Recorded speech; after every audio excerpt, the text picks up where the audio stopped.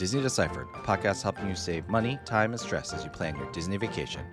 On today's episode, we do an overview of the Grand Floridian and talk about why you should or should not stay there. Find old episodes of this podcast on Apple Podcasts or anywhere you find podcasts, and we'd really appreciate it if you could leave us a positive review. If you'd like to support the podcast, check us out on patreon.com/DisneyDeciphered, where you can receive bonus content like trip reports. You can also support the podcast at no cost to you by using me as your travel agent. Get started by emailing josephchung@travelmation.net. If you have any questions, email us anytime, disneydeciphered@gmail.com, tweet at us at www.deciphered on Twitter, and find us on Instagram, Disney Deciphered. Thanks, and enjoy the show.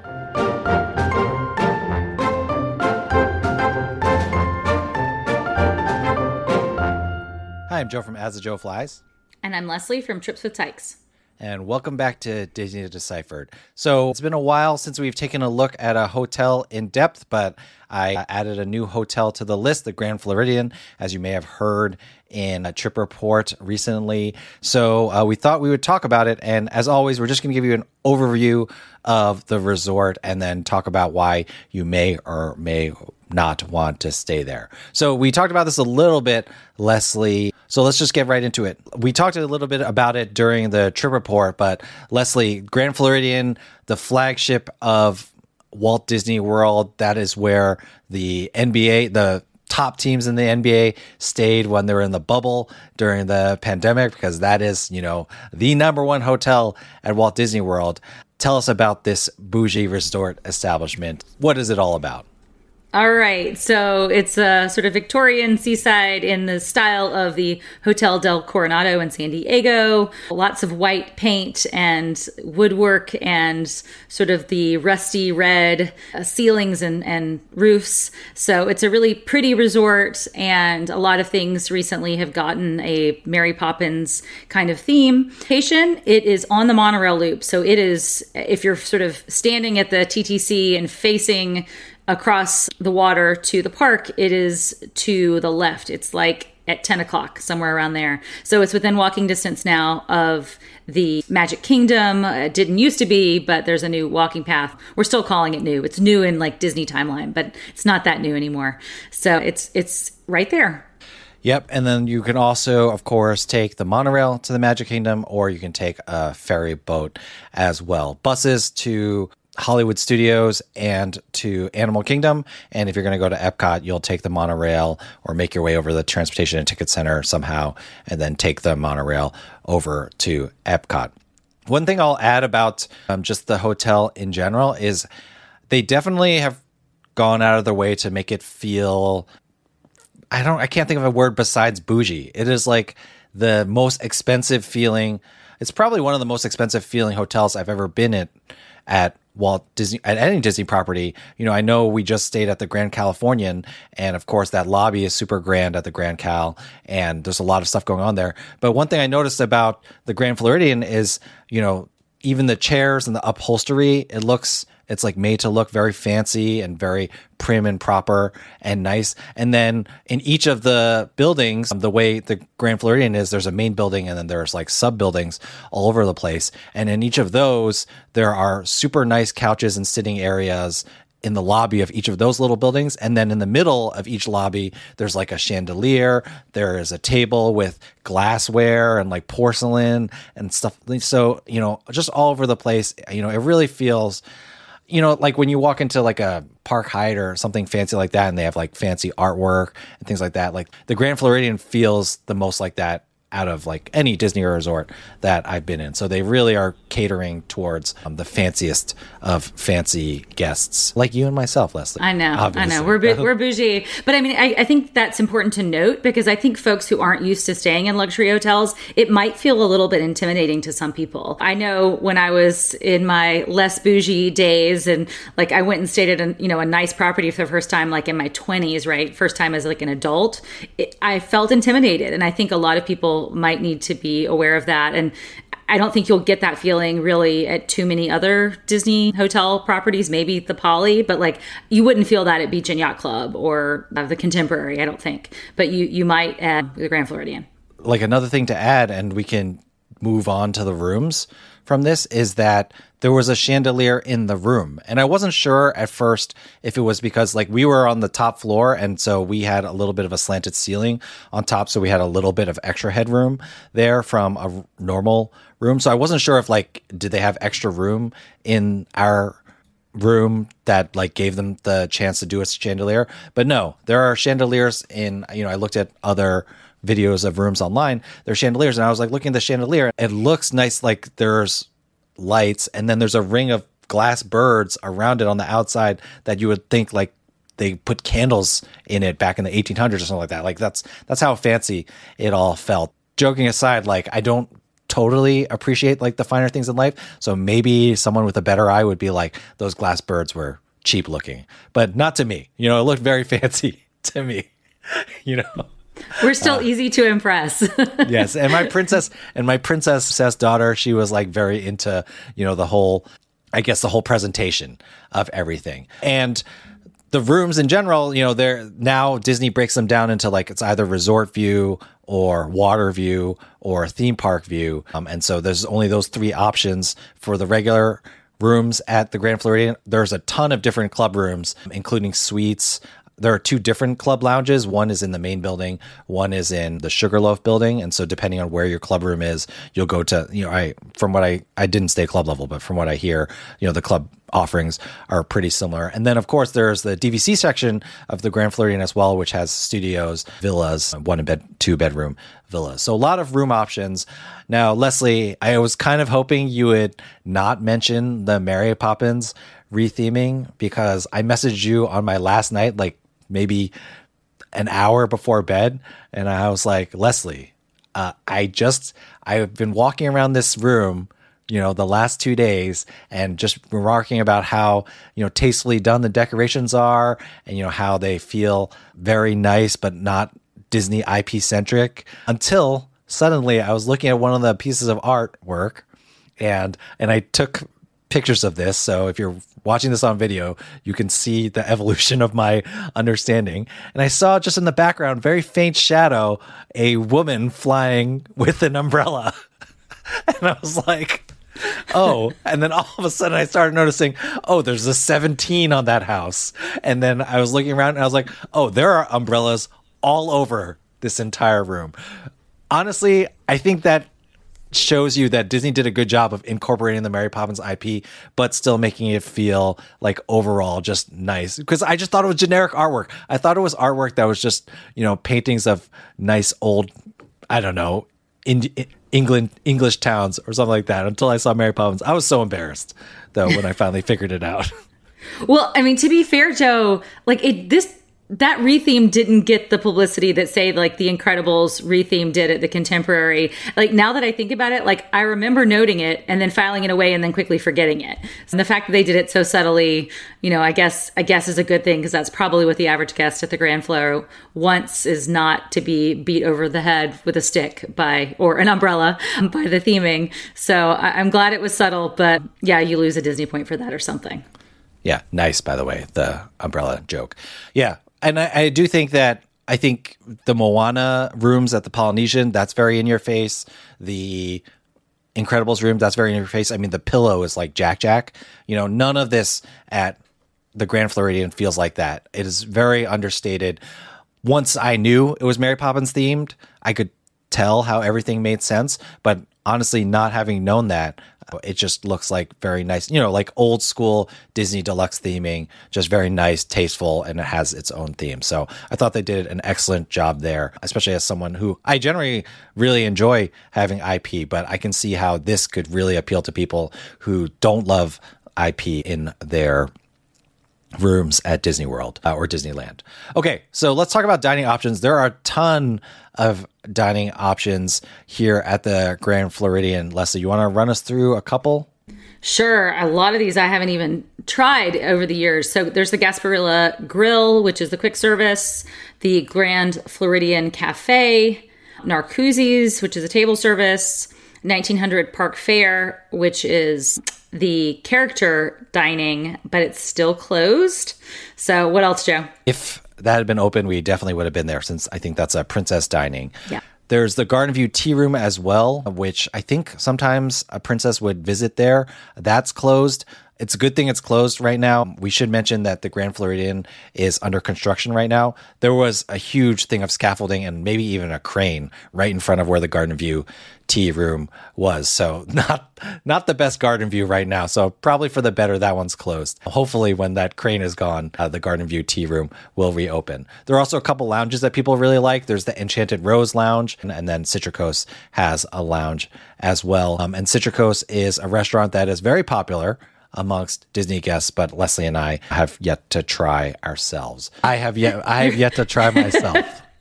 You're not giving me credit for all the things that I have done, Joe. I've dined at Citricos, but not since the retheme.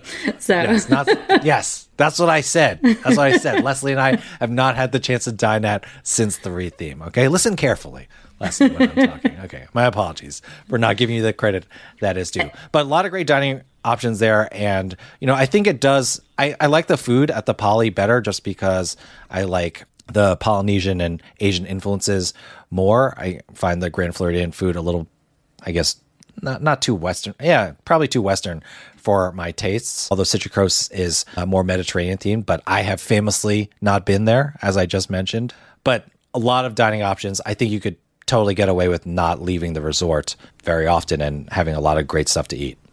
That's right. And we forgot one other dining option, the elephant in the room, Victoria and Albert's, which is the most expensive restaurant anywhere at Disney World and probably the hardest reservation to get as well. Haven't dined there. Won't probably be dining there until I win the lottery. Well, see, I feel like I would dine there, like once a year. My wife and I will eat a very nice meal in New York City or something like that, a set menu kind of deal. I would happily do that at Victoria and Albert's with her, but she's going to be like, why am I going to do that at Disney World? Which, I guess that's just something for myself and her to work out. But I will say that people who are foodies who do also dine in New York, like places like 11 Madison Park, stuff like that, do really enjoy Victoria and Albert's. And there's like a special, getting a seat in the main dining room is hard. And then they have like sub rooms that are like even more intimate and even more like fancy and tailored to specialty cuisine that are even harder to get. So a lot of options at Victoria and Albert's if you can get the reservation. We should also say it's 18 plus only, and also you have to adhere to a dress code. So another reason why I probably won't go there, because I don't have room to pack a jacket to go to Walt Disney World. All right, so food out of the way, let's get to the resort amenities. I will talk about some of the stuff that has been lost since we recorded in 2019. There's a Bibbidi Bobbidi Boutique at Grand Floridian. That's still closed, unfortunately. There used to be a like Cinderella and Prince Charming would dance in the afternoon. That's gone, which is really sad. That was very nice and a nice and easy way to see a couple characters, even though they didn't totally necessarily interact with everyone. They would do a dance and then say hello to everyone, hold court a little bit. And then I think the real loss in the lobby is there used to be the Grand Floridian Society Orchestra, which was a really awesome jazz quartet, I think. Quartet or quintet, one of those two. But I remember walking through the Grand Floridian lobby and just sitting down and listening to their music. That's been replaced by a pianist who does an awesome job playing Disney tunes, but it's just not the same as having a full band. So it's kind of sad to see those things gone. For sure. I mean, that's part of what made the Grand Floridian so grand, is all of these extras. And, a lot of these things have been a victim of COVID, and Disney is, I guess, still making the money it wants to make without bringing back all of these extra costs that they need to add on to. And so it is sad. There's still a lot of things to do and a lot of reasons, I would say, to visit, even if you're not staying there. It still is, I'd say, one of the best, if not the best, in terms of the ambiance and the little extras that Disney throws in. It's just not what it used to be. But of course, if you didn't stay there 5 years ago, then you don't know what you're missing, right? Yeah, and honestly, I am cautiously optimistic. Disney's in a funny position right now.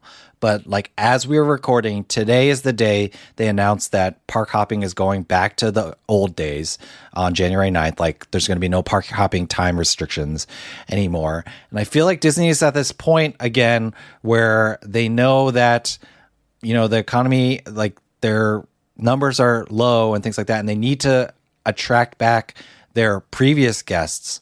And I wouldn't be surprised, maybe not, it's not all coming back, but I wouldn't be surprised if they brought back, you know, some of these things that the Grand Floridian or other places in the park used to have, just because people remember it fondly.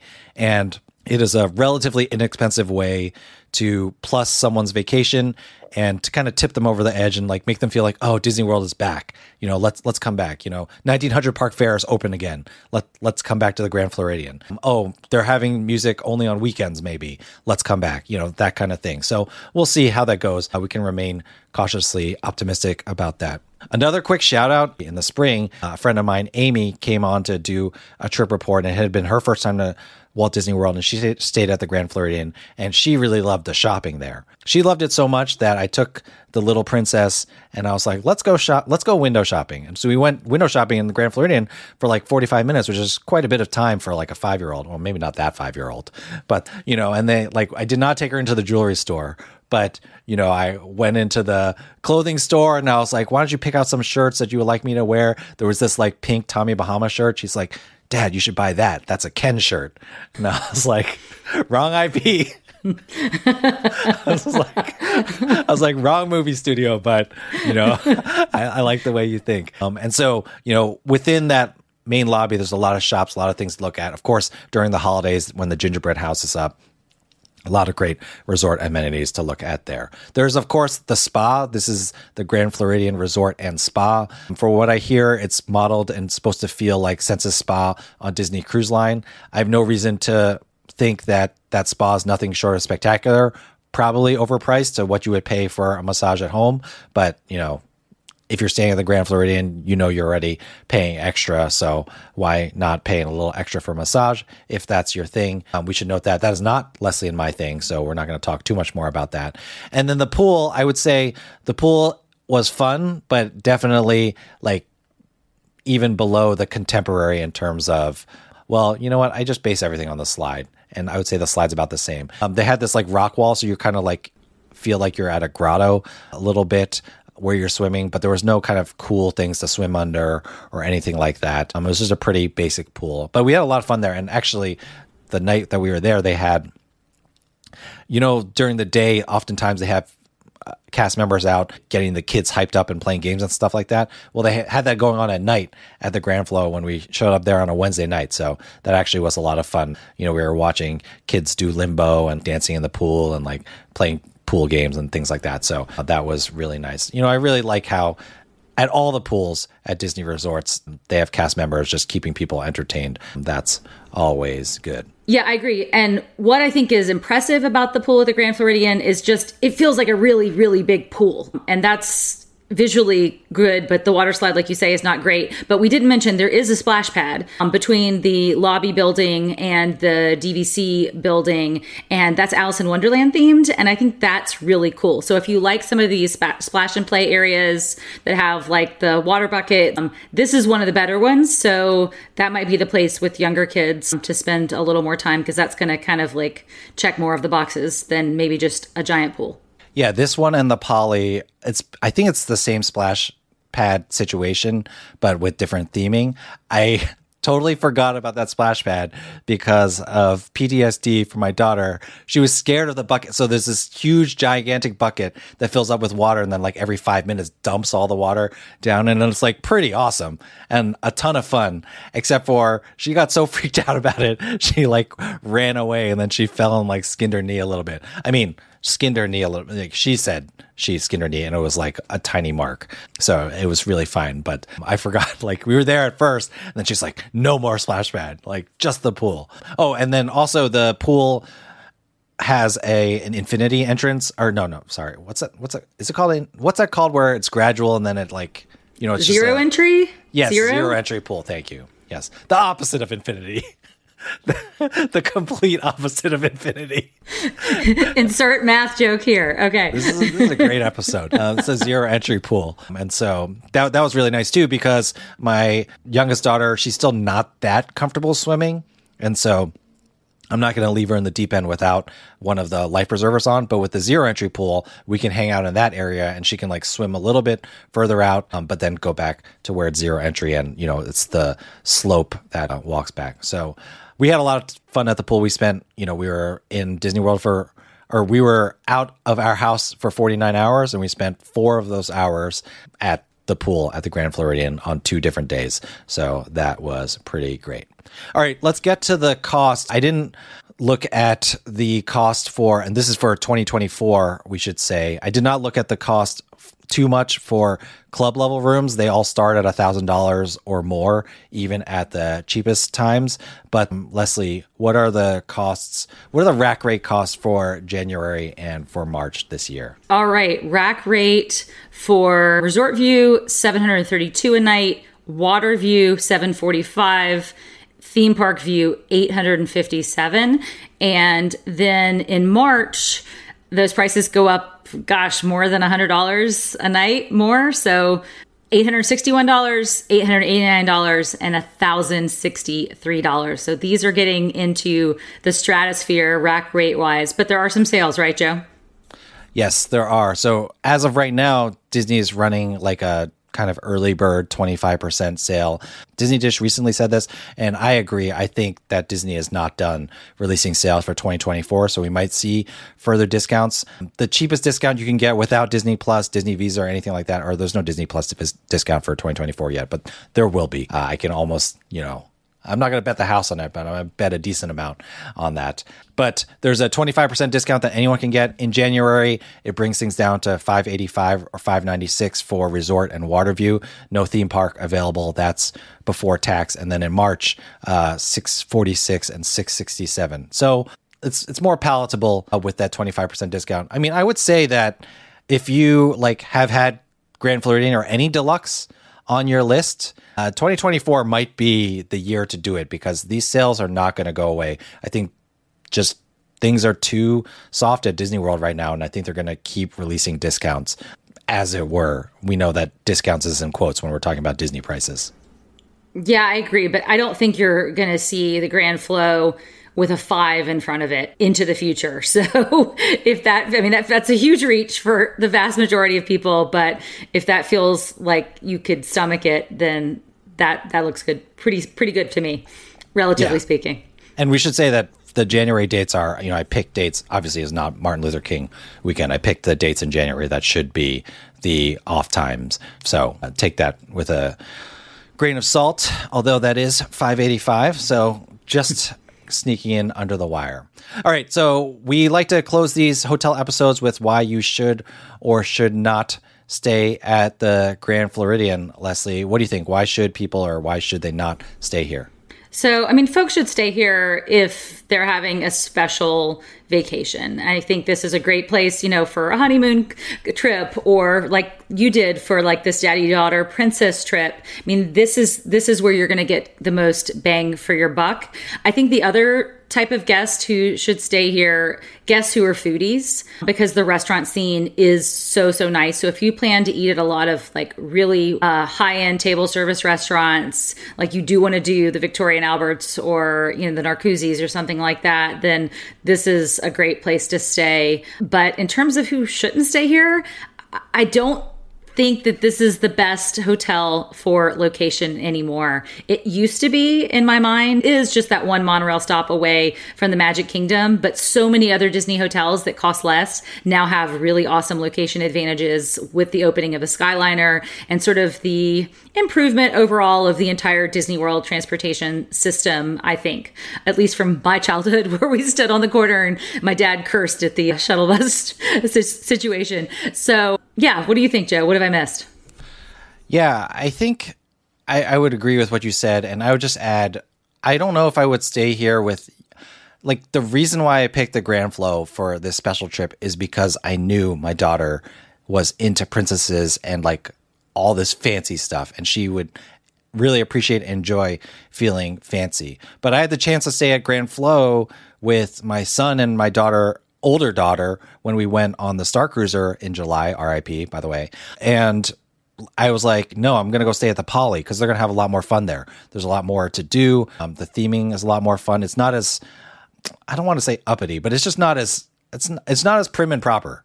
You know, my youngest daughter loves that kind of stuff. You know, she's going to do a tea party for her birthday coming up in a few weeks, right? Like that's what she's all about. But most kids aren't going to appreciate that kind of stuff the way that she does. And in fact, it was all five of us. I don't think as a whole, our family would appreciate it the same way. So I think you can wait to either, I feel like it would be a great resort to do if it's like adults only, like if you're taking a trip with your partner and just trying to enjoy the finer side of Disney, or when your kids are older and they can appreciate it, or when your kids are older and they can go to the parks and you can stay with your spouse and appreciate it, that kind of situation. I feel like it is definitely going to be lost on your average kid. And so that's what I would add to that.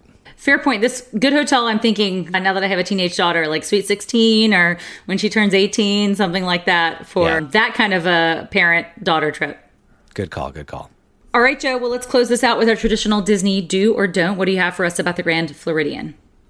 Well, I think I have hinted at it already, but I think if you're going to stay at the Grand Floridian, you really should plan to enjoy a resort day, plan to stick around the Grand Flow, spend more time enjoying the grounds. There's just so much to see and appreciate, especially, go shopping, sit in the lobby and listen to the music. Hopefully the band is back, but even if it isn't, listen to the piano player play for a while, hang out at the pool, all those things. I feel like the Grand Floridian, just walk around the grounds. They're beautiful. Especially if you're not there like in the dead of summer and it's fall, nice, cool fall weather. Just enjoy the Grand Floridian. It is a really well done, and obviously they put a lot of money into the resort, and you've put a lot of money into the resort to stay there. With all resorts and all Disney stays, I recommend a resort day, but especially so for the Grand Floridian. If you're going to stay there, spend your time at the resort and just enjoy it. It's a lot of fun to be there, and you've already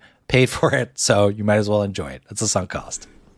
Right. Agree wholeheartedly. All right. Well, that does it for our thoughts on the Grand Floridian. If you have any thoughts, you can email us disneydeciphered@gmail.com, tweet at us at www.deciphered on Twitter, or find us on Instagram, Disney Deciphered. Of course, you can find us also on YouTube now, youtube.com/@DisneyDeciphered. Leslie, where can people find your work? At Trips with Tykes on social media and tripswithtykes.com. What about you, Joe? You can find me at AsJoeFlies, and if you're looking to book a trip, you can email me, josephchung@travelmation.net. I have to go pick up aforementioned little princess, so gonna cut all my terrible endings short today and just say thank you, everyone, for listening. And other than that, Leslie, thank you for taking the time to talk to me, and I will see you after I remind you when your daughter turns 16 that you said Sweet 16 trip. I'm going to do it for her. Thanks, Joe.